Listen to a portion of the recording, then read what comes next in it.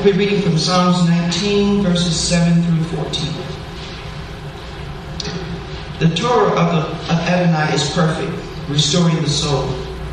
The testimony of Adonai is sure, making wise the simple. The precepts of Adonai are right, rejoicing the heart. The commandments of Adonai is pure, enlightening the eyes. The fear of Adonai is clean, enduring forever. The judgments of Adonai are true. They are righteous altogether. They are more desirable than gold, yes, than much fine gold. Sweeter also than honey and the drippings of the honeycomb. Moreover, by them your servant is warned. In keeping them there is great reward. Who can discern his errors? Acquit me of hidden faults. Also keep back your servant from presumptuous sins. Let them not rule over me. Then I will be blameless, and I shall be acquitted of great transgression. Let the words of my mouth and the meditation of my heart be acceptable in your sight, O Lord, my rock and my redeemer. I think you all realize today is Simchat Torah. Some of what I want to talk about today is probably going to be a review, or some of it may not be. We'll see. But like synagogues all around the world, you know, this is we're part of we take part in the reading cycle every week. Simchat Torah, you've heard, is just means the joy of the Torah, and the reading that we saw today is also very unique, as Michael mentioned. The idea that we're reading from the ending of the Torah and the beginning of the Torah is sort of symbolic of the fact that really, I think when we talk about the end of something, we come to the end of something, we think, that's over with, the semester's over with, or whatever it might be. But the fact that we pick up again with Genesis is a picture for us that that our study of the Torah, the study of the Word of God, is to be cyclical, that it continues and it never ends. We don't take a break from that. Our procession today, you know, when people ask me, I've had visitors ask me, or sometimes people call the office, or friends that I went to seminary with, they might ask me about our service, and you know, what's your service like? You know, some seminary students even come here as a project because they're supposed to go sometimes to some type of service. It's not like your own tradition, and they'll come here and they want to know in advance what's going to happen. And I tell them, well, you know, you handle snakes if you want to. You don't have to, that kind of stuff, just to kind of wig them out a little bit. But in all seriousness, you know, I say, look, a lot of things are going to be very similar. Obviously, there's going to be some songs that we're going to have a lot of Hebrew. There'll be English. But a lot of things are going to seem very familiar to you, very comfortable. But inevitably, the most unique part of our service, which is, again, very much like any synagogue that you would go to in the world, is the Torah service. And that's going to be unique. If you don't have a background in Judaism, if you've never been to a traditional synagogue before, and if you've never been to a Messianic synagogue before, that most likely is going to be the one standout item that you're going to see. And not even stand out, especially today. The procession today was a little even that stand out on steroids, if you will. If you were to go to a traditional synagogue, you might see even more. If you were at a very Orthodox or a Hasidic situation, you might see people taking some shots of alcohol and stuff like that as they're dancing around, and literally just getting drunk. And actually, some synagogues, they auction off, you know, for money. You start paying for the opportunity then to carry the Torah, and they sort of raise money as they're going around, and people are, so it's all this kind of stuff. And so when you see that, you know, when someone sees that kind of thing, and even just our normal weekly procession with the Torah, and kissing the Torah, and facing the east, Jerusalem that way, and all these things, following and kissing with a prayer shawl or a prayer book and so forth. I say it's unique, but quite honestly, for some of us, even still, probably it's really just kind of weird, maybe even off-putting. And you know, aren't we practicing idolatry here? Isn't this just a book, for Pete's sake? You know, we're worshiping a book, aren't we? And simple answer, let's say a simple answer, the short answer is no. No, we're not committing idolatry or worshiping a rule book, as Floyd has mentioned today and we've heard several times. But what we're doing is we're recognizing and we're celebrating our relationship to God. That's really what we're doing. And so what about the book? Is this just a book that we are worshiping here, you know? And this question I thought about this week. I think this is one area where I think that our weekly Torah service and Simchat Torah can be very helpful to us as believers. Because in a very real sense, without looking back at history, as far as where this book came from and so forth, I think things can become our perspective can become very sterile, you know, we can lose perspective on things. So before we get into Psalm 19, I want you to turn with me in the book of Exodus. I'm just going to look at a couple verses. I'll read them. If you don't want to turn there, that's fine. We're going to look in 2 chapters of Exodus, Exodus 19 as well as 24. So Exodus chapter 19 and then also Exodus 24. In Exodus 19, I'm going to begin reading at verse 10. And then I'll skip around a little bit. I'm going to read a few verses in Exodus 19, starting at verse 10. It says, "The Lord said to Moses, 'Go to the people and sanctify them today and tomorrow. Let them wash their clothing. Be ready for the 3rd day. For on the 3rd day, the Lord will come down upon Mount Sinai in the sight of all the people.'" Skipping ahead to verse 16.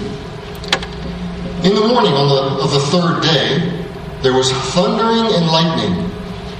A thick cloud on the mountain." Hard just to imagine in Denver, I know, but you know where I'm from, there's actually thunder, lightning, clouds, rain, that kind of stuff. So on the 3rd day, there was thundering and lightning, a thick cloud on the mountain, and the blast of an exceedingly loud shofar. Like that, right? Wake you up. All the people in the camp trembled. Then Moses brought the people out of the camp to meet God, and they stood at the lowest part of the mountain. Now the entire Mount Sinai was in smoke, because Adonai had descended upon it in fire. The smoke ascended like the smoke of a furnace. The whole mountain quaked greatly. When the sound of the shofar grew louder and louder, Moses spoke, and God answered him with a thunderous sound. Now move forward to Exodus chapter 24. Exodus 24 and verse 9. This is still all part of the same story here. It says, "Then Moses and Aaron, Nadab and Abihu, and 70 of the elders of Israel went up. They saw the God of Israel. And under his feet was something like a pavement of sapphire, as clear as the very heavens. Yet he did not raise his hand against the nobles of the sons of Israel. So they beheld God and ate and drank. They had a party, a simcha. Then Adonai said to Moses, 'Come up to me on the mountain and stay there, and I will give you the tablets of stone with the Torah and the commandments, the mitzvot, which I have written, so that you may instruct them.'" Anybody have a Bible in here today? I wonder how you got that Bible. If someone didn't give it to you, someone didn't present you the Bible, my guess is you got it recently. Most likely you went on Amazon.com or something like that. Or maybe you first came to somebody, maybe Chaim or I or someone else, "Hey, what's the best what's the best translation I should get, And you figured out what translation you're going to get. And should I get a study Bible? Should I get leather, hardback, soft cover? What about one of those little rope things, that go down the middle? Yeah, I like those. They're kind of cool, but you need 2. You got to get the one with 2. I can mark the Tanakh and the New Testament. And what about a concordance? Maybe it should have a dictionary. I like the thin paper. What size should I get? I don't know. So you make those kind of decisions. You actually order you can buy.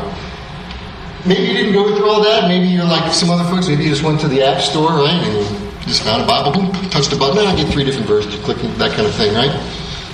Whatever it was, I don't know the manner or the process you do. I don't know how you did it.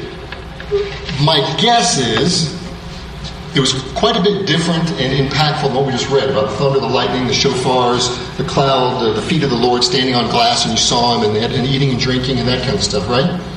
Very different, and I imagine a lot different than we just read in the book of Exodus. So my point is that having the Word in our possession, is having the Bible here, the roots of this are very, very spectacular, very dramatic, much more than most of us experience when we go out and get our copy of the Word, you know. And when we talk about the great theophanies of the Bible, theophany, just where God shows up in the Bible, where you see God in the Bible. When we talk about the great theophanies, I think we're very quick to think about maybe Jacob wrestling with an angel, wrestling with the Lord, actually face to face. We think maybe about Abraham and his visitors that he had right before the destruction of Sodom and Gomorrah. Perhaps we think about Yeshua also as a theophany, a God sighting in the Bible. But I want to suggest also that we not forget some of the greatest theophanies ever, namely the ones in which led to the very receipt of the Word of God. The Word of God that you simply ordered online or downloaded to your phone or however you got that. And it's easy for us to lose perspective of that. And I think that Simchat Torah is a great reminder for us of just what it is that we hold in our hands when we read the Word of God. When we consider where this thing came from. I would encourage you also to read the back of your bulletin today, the Torah Tidbits. It's a great little piece there that Rabbi Chaim wrote about Simchat Torah. But before we go too much further and really get into Psalm, the verses that were read in Psalm 19 today, I want to review just again. This may be a review for some of us, but what it is exactly when we talk about the Torah. What is the Torah, or Simchat Torah, the joy of the Torah? What is the Torah as far as what we're concerned here at Yeshua Tzion even? Is it just the 5 books of Moses, Genesis through Deuteronomy? Is it just that? Is it the holiness code that's laid out in Leviticus, all the details and not sewing 2 kinds of seed and 2 threads and a shirt and all that kind of stuff? Is the Torah typified or exemplified by the way that Yeshua lived, his life? That's the Torah. Is it those things? And my answer to that is Chaim's answer. Yes. Yes, it is all those things. It's all those things. When we read 2 Timothy 3:16, Michael quoted it today, all Scripture is God-breathed and it's useful for teaching, rebuking, correcting, and training in righteousness. We believe that is what the Torah is. The word Torah comes from a Hebrew word that really just means, it's an archery term. It means to shoot or to instruct somebody how to shoot. And so basically it's the idea of teaching. And so therefore we consider the Torah, in one sense, it's the 5 books of Moses. In another sense, it is really the whole instruction and teaching of God. On its most fundamental level, it is God's instruction. So it is all of Scripture.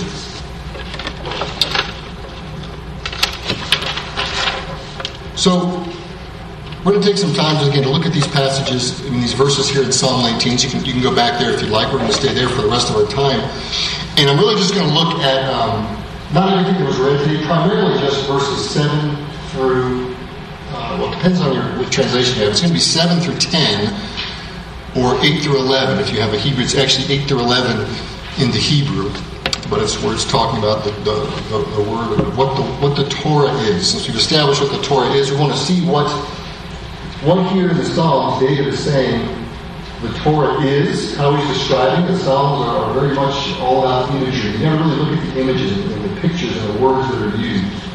There's a lot of things that are what's called synonymous, or words that mean the same. So it's just more in the same, explaining what the Torah is. And then also what the Torah does.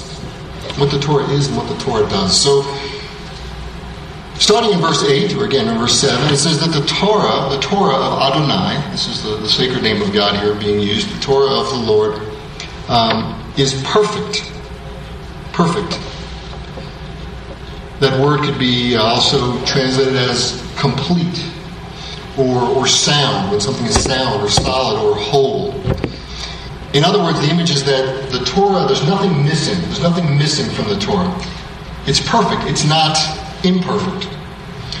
And think about this, I don't know if this ever happens to you where you buy something and you're happy with it, and then either you realize it's sort of missing something, you really would like some kind of feature, or maybe the thing you bought now becomes enhanced or new and improved, and you're like, man, I wish I had that extra little feature. I remember several years ago when the iPad Mini came out. If you remember that, this was many years back. And so the iPad Mini came out, and everybody jumped on that. They wanted that. It was cool. It was the newest thing, and it's small, and it's perfect. And we realized, well, Mini, but you know what? It doesn't have a retina screen. The first iPad Mini didn't have a retina screen, so when that retina screen, of course, came out, then we got to get the new one with the retina screen. I want to trade my old iPad Mini in and get the new complete one, right? Complete with the retina screen. And so the picture here is that, that's not the case with God's Word. It's not that there's something new is going to come out. The Torah, the Word of God is complete now. It always has been. It always will be. It has the retina screen already. No need to wait for the newer model to come out. So the Word of God is perfect, and it's complete. It's sound, and what does it do? It says here in verse 8 that it restores the soul. Most of your translations probably say something to that effect. Restores the soul, revives the soul, something like that. The word here for soul is the Hebrew word nephesh that's there. And that really has to do with the inner being, the life that's inside of us. This is what God created. We read from Genesis 1 today. That's where we first read about the nephesh, that God created all these living things with nephesh. So it's this idea of this inner being. And so the word, again, is perfect, and it restores that soul. And the word for restore is the Hebrew word shuv. And you've heard that word quite a bit here if you've been in Yeshivat Zion, this idea of turning. It's the word for turning, or the word we use for repentance. And the form of this verb here, Dr. Dallaire is not here, but you tell her that I told you this because I learned it from her. This is in the causative sense, something that causes something to happen. So what's going on is that the Word of God is causing the soul to turn around or to be renewed. That's literally what's being said here. We sing that every week in our Torah service. We said it today as we sing the Etz Chaim. We say, Hashivenu Adonai Elocha v'nashuvah. Cause us to turn to you, O Lord, and let us return. And what Psalm 19 is telling us here is that only God and only His Word can make that happen. Cause that renewing, that turning. And I think that's really important for us because when we read 2 Corinthians 4:16, it tells us that basically that our outward person is decaying, yet our inward person is being renewed. Our inward being is being renewed day by day. And I think that I don't have to convince anyone here of that. Maybe the few folks I met, these younger folks here today may not know this yet, but once you hit 30, I don't think I have to convince you anymore that your outward person is decaying and it is dying. And you know that. And the scripture here is telling us that it is the antidote to complete death, and complete and ultimate death. It is the opposite. It is the thing that's going to reverse that and stem that. Because we know our outward person is dying. Our only hope is our inward person. And that's what the Word of God does. It causes that inward nephesh to return or to turn. Continuing on in Psalm 19, it says that the testimony of Adonai is trustworthy. The word testimony here is one of about 4 or 5 words that we always see in the Torah, at least in the Tanakh, the Hebrew Scriptures, when it talks about Scripture, when it talks about God's instruction or its Torah. It usually talks about God's Torah, testimony, commandments, ordinances, and judgments. You'll see those always grouped together. Some people like to say, well, what's the Torah? That's fine, that's the Torah. Well, there's the commandments. No, it always just sort of groups them all together. And one of the words that's always grouped in there is this word that's translated testimony. It can be, it's the Hebrew word edut, and it can be translated as testimony. It can be translated as sure, or steadfast, or reliable. I'm sorry, that's the wrong way. That's the part that's talking about it. It can be translated testimony, commandments, ordinance, or judgments. But in any event, it says that these trustworthy things it's from the root amen. So his testimonies, God's testimonies are amen. And amen is not just a period. It's not like the Hebrew equivalent of a period, But we often look at it that way, that it's just sort of the end of a prayer. We say, period, amen, right? But amen has the idea of reliability. And it's specifically because of the one who is behind what we're saying amen to.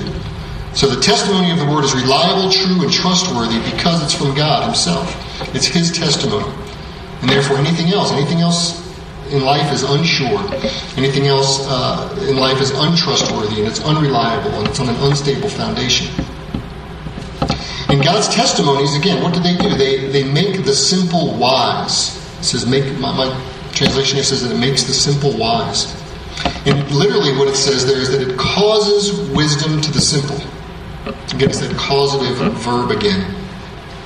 Causes wisdom for the simple. I don't know about you, what you think, but I think I'm a very wise person, okay? A lot of I like that laughing.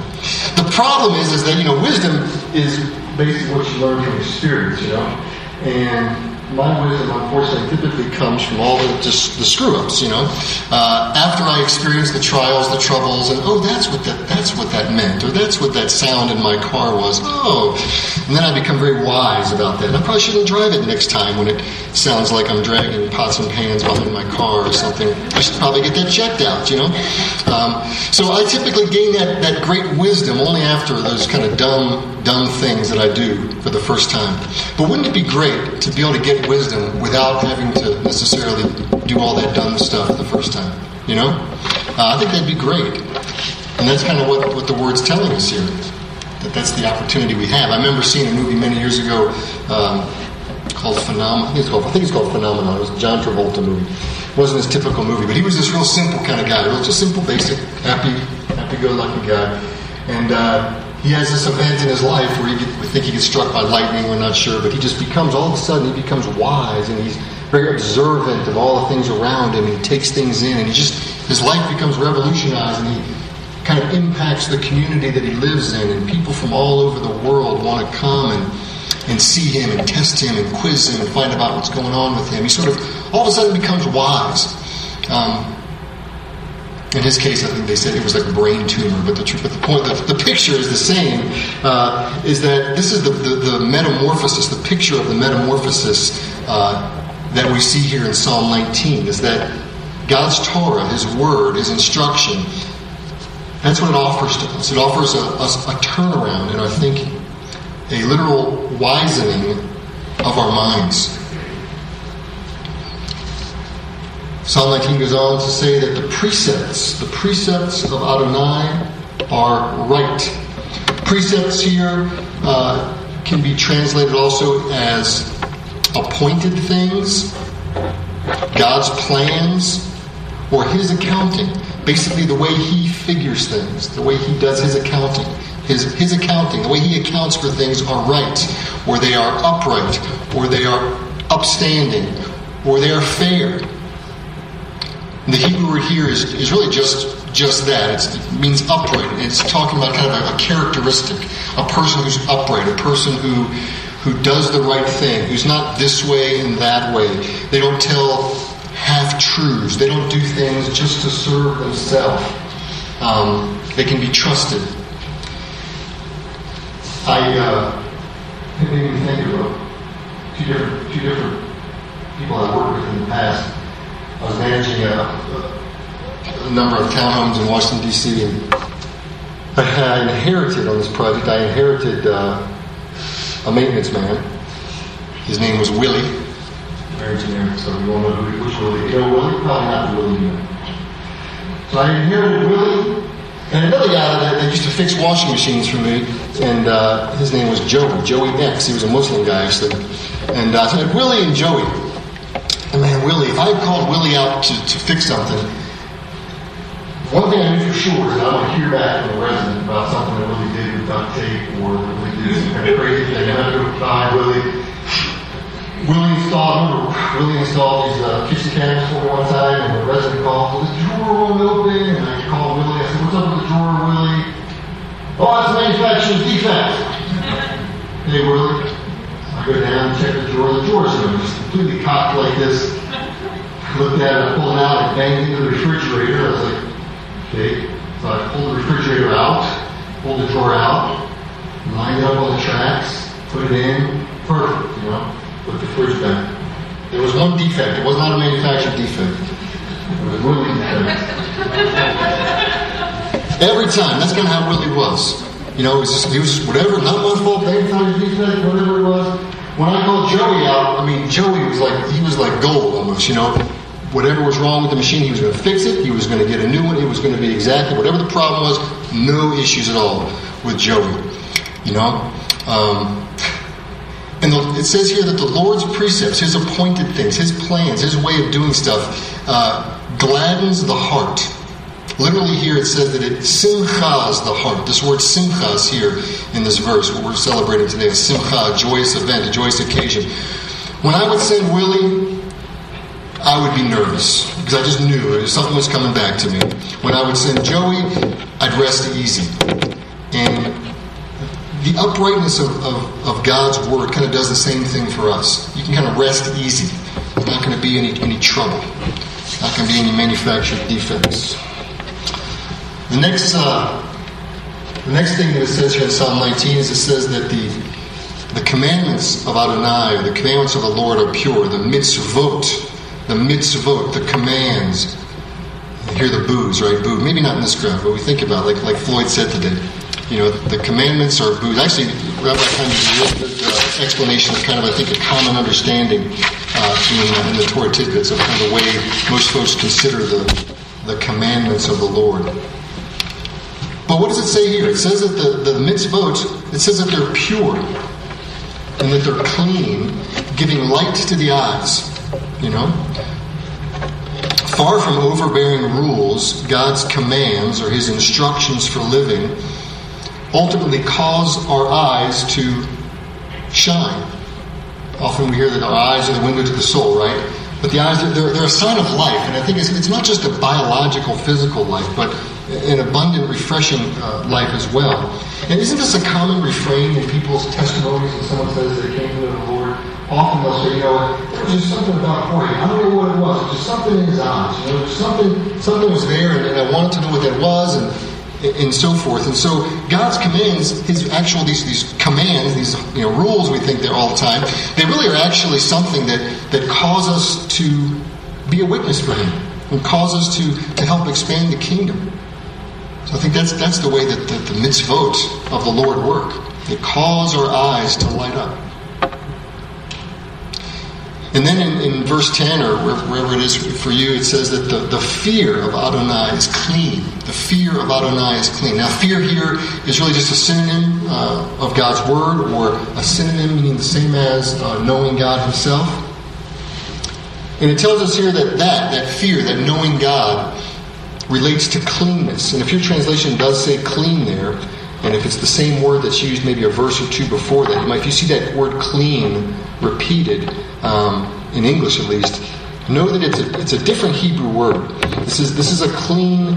This word clean here has to do with the ceremonially clean.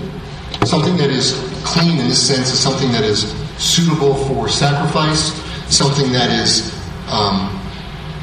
something used in worship, or something used as a presentation to God. It's clean in that sense.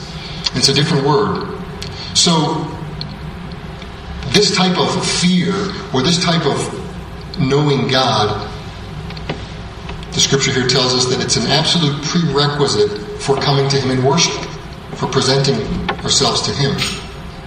And the text says that this fear, or God's word here, says that it is enduring forever. Enduring forever. And the Hebrew literally says that it is standing. The same word that's on the front of our ark. Know before when you stand, it's the same word there. It's standing forever. Think about that for a minute. That the fear of the Lord, knowing God, is something that stands forever, or God's word stands forever. Do you know of anything that literally stands forever? Even many of us don't stand forever, I remember about a year ago, I was over here at Home Depot with a lady sitting on some of the time. I stopped standing. You know what I mean? It never happened to me. I thought I was dying. Oh, that stinks. Everything was just closing in. I had to call 911. I thought, this is it. This is kind of a bummer. There wasn't any pain or anything. I found out later it was almost fainted or whatever. But the point is, we don't stand forever. Even, we look at this direction. The rocks and the mountains, we think about the rocks and the mountains standing forever. The truth is they don't. They topple. If nothing else, they're eroded by the wind and the rain and so forth. They change. What really stands forever,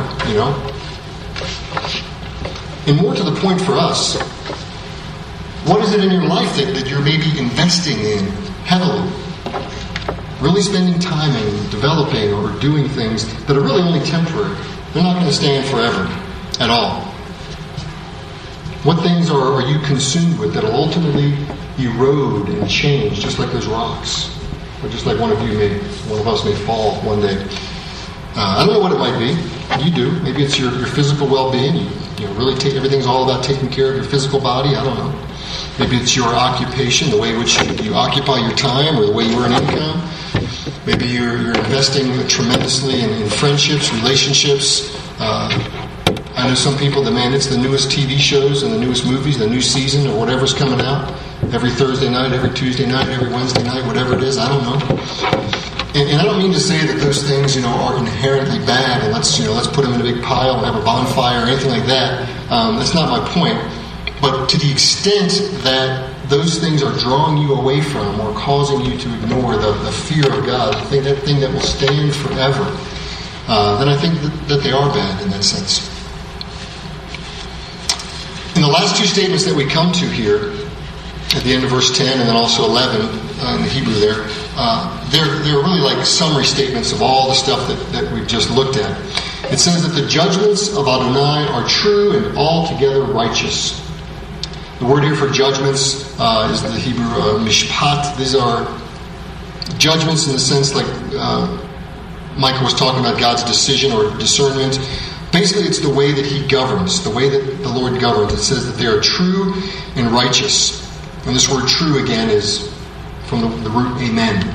So from God Himself, from His testimony. So they're by extension, the way that we are, expected or told to model and live our lives as a person of God, as a man or woman of God, they're true. And they're altogether righteous. And the text goes on to say that they are more desirable than gold. Yes, more than much pure gold. They are sweeter than honey and drippings of the honeycomb.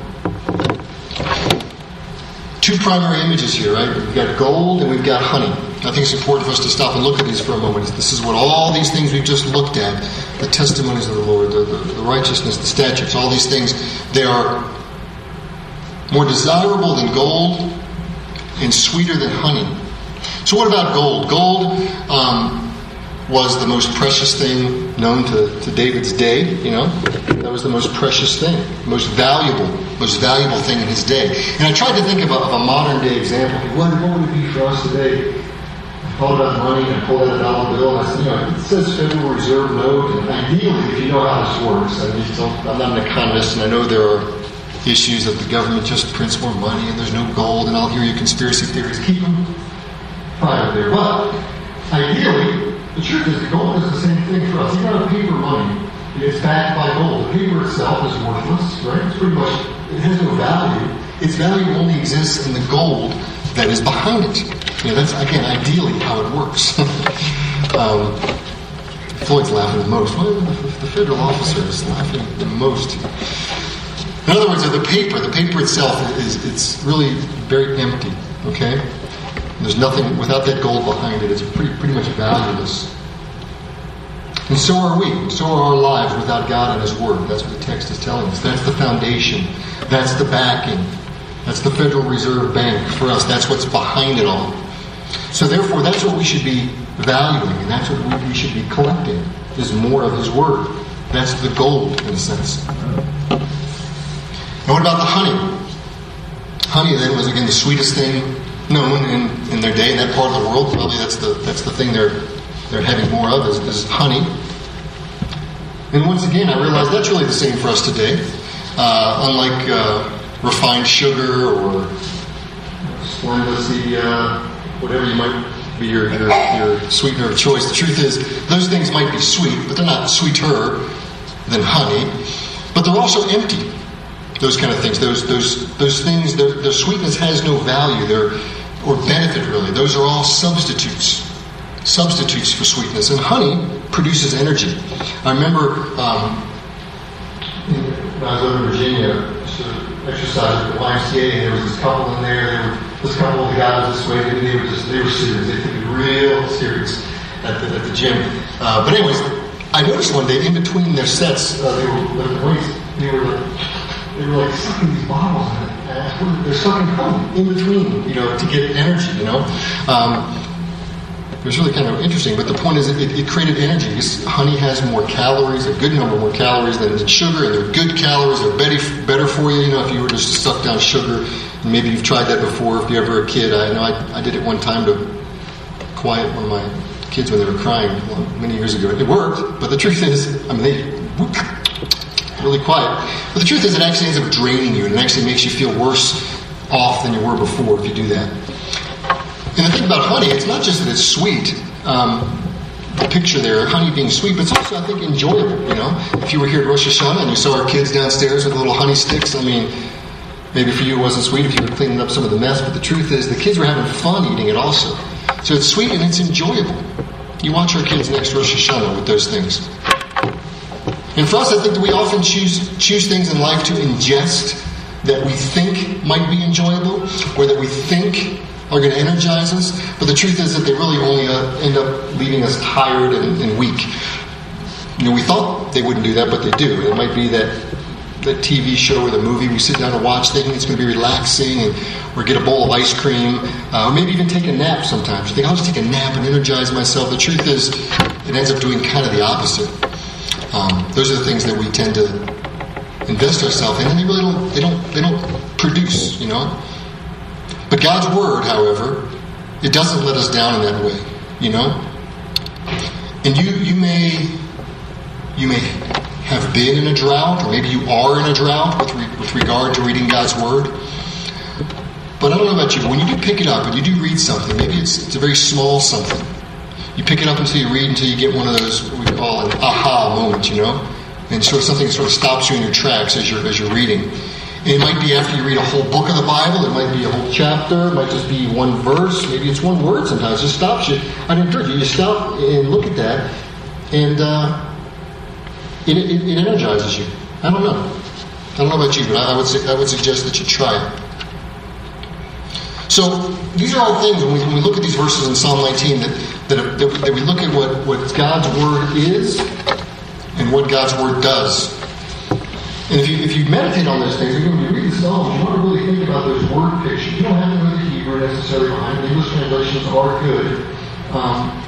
But there are the Psalms are about imagery. It's not poetry just for a flowery reason. It's poetry to give you multiple aspects of the same thing. Okay, we talk about it from this way, we're going to talk about it from this way, from that way, from that way. So we look at what God's Word is and what God's Word does, and also what we can get from that is we can think, okay, if this is what God's Word is, we can also determine what God's Word is not. And if this is what God's Word does, we can also figure out this is what God's Word doesn't do. So in other words, if we have God's Word in our life, we can expect this. If we have a lack of it, this is what it's going to be like. So in other words, if God's Word brings life to the soul, what does a lack of God's Word do? What's the opposite of life? Death. So God's Word brings life to the soul. Lack of God's Word brings death to our soul. If God's Word gladdens our heart, what does the lack of God's Word do? Saddens our heart. And so on. I won't go through all of them, but you get the point. But maybe you're still sitting there, convinced in your mind, maybe, but still thinking, you know what, I don't know, next week, next year, I don't see myself dancing around doing the sidestep crab walk like, Some of us do. I just don't see it. I don't see myself kissing the Torah. Just not my thing. And if that's just the outward expression, that's fine. I have no problem with that. But if it's truly your inward feeling that you're still, just not there, that's another issue. And I'm going to suggest that if that's your issue, and I'm not going to point a finger, believe me, I've been there. I'm going to suggest that it has to do with your level of investment in the Word of God, your level of the depth of your history with the Word of God, your engagement with it. About 3 weeks ago, I was at a town at a wedding, and up in Michigan, northern Michigan, there was a little what do they call it? Tourist town. So we're in a small town. It was actually a pretty good sized wedding, about 200 people, big as far as I'm concerned. I know there's bigger ones. And it was in this little tourist area, in this little city, and so they had actually reserved an opera house. It was basically a performance hall. Very nice, refurbished opera house, and the whole thing was closed down. So as you're walking down the street, there's the opera house, and on the door it said "closed for private event." There was a sign on there, "Closed for private event," or "reserved for private event." Now it was loud. There was a band playing music. I mean, by the time the reception part hit, it was a simcha, we would say. So I left. As I was leaving, the party was still raging. I had to leave to get back to Denver. And so the next morning, as I was leaving the place, walked down the street. There's a this exact and someone comes up and as they're walking by, says, "Hey, what's going on there?" And I said, "Oh, it's a wedding." And the person said, "Oh." And that was it. Kept walking. There was no real joy. They didn't say, "Oh, wow, great!" And there wasn't some simcha for them, and they didn't start dancing too, right? Well, why not? You didn't know the families, had no relationship with the guests, no history, no investment. I mean, I did. This is my family. I've known them for 46 years. There were people at that event that knew the bride and groom for 30 plus years. People that had known the parents for 50, 60 years. I mean, they were all had high level of investment. They were invested. Where that passerby, they were just a passerby in the street, and they were not invested. So, what about you in the Bible? Do you just know about it? Knowing that there's a party going on in there upstairs? Are you just a passerby on the street? Or are you invested in it? Understanding its value like gold. Enjoying its sweetness and its health-giving benefits like honey. Having a history with it. Because that's how to participate in Simchat Torah, in the joy of the Torah, in the joy of His Word. We just finished Sukkot this past week. That's the remembering of the giving of the Torah. And in the context of Simchat Torah, I believe it's important because in preparing this message, I thought about that because I realized there's a progression in these holidays, these holy days. And I call it the good, the better, and the best. If you bought anything recently in a store, I don't know whether it's gasoline at the pump or an air filter for your car, an air filter for your heating and cooling. There's always a choice, right? You can have this one, it's good. Or the better one, but then there's the best, double pleated, triple whatever, that's the best, 97 octane fuel, whatever, for your Pinto, But good, better, best. So what's the good? The good is that, we progress into understanding that the Word exists, right? We know about it. You might even know what it says inside the Word. And then there's the better. That you know the Word exists, you know what's in there, and actually you've received it, because it's the receiving of the Torah. It's one thing to know it exists, one thing to receive it, right? And that it's not just any old book. And then there's the best, which is knowing that the Word exists, that you've received it, but now you're investing your life in it, and reading it, and learning it, maybe little by little. That's okay. It might seem like a big daunting task, but again, sometimes it's just a word that stops you, and you can sit there and think about that. So good, better, better. Knowing it exists, receiving it, and then investing in it. I think that's the difference between being a passerby on the street and being the one upstairs that's Let's dance at the party, get lifted on the chairs. That's what they did, all that stuff. It was pretty crazy. But that's what I do. That's what I pray that this celebration of Simchat Torah has brought to you today, to all of us today, is that motivation to get invested in the Word of God. I think we all can take that. Get invested in the Word of God so that your soul will be restored, so that you'll gain wisdom, you'll have a joyful heart, and then be a bright-eyed testimony to the power and the goodness of God. Let's pray.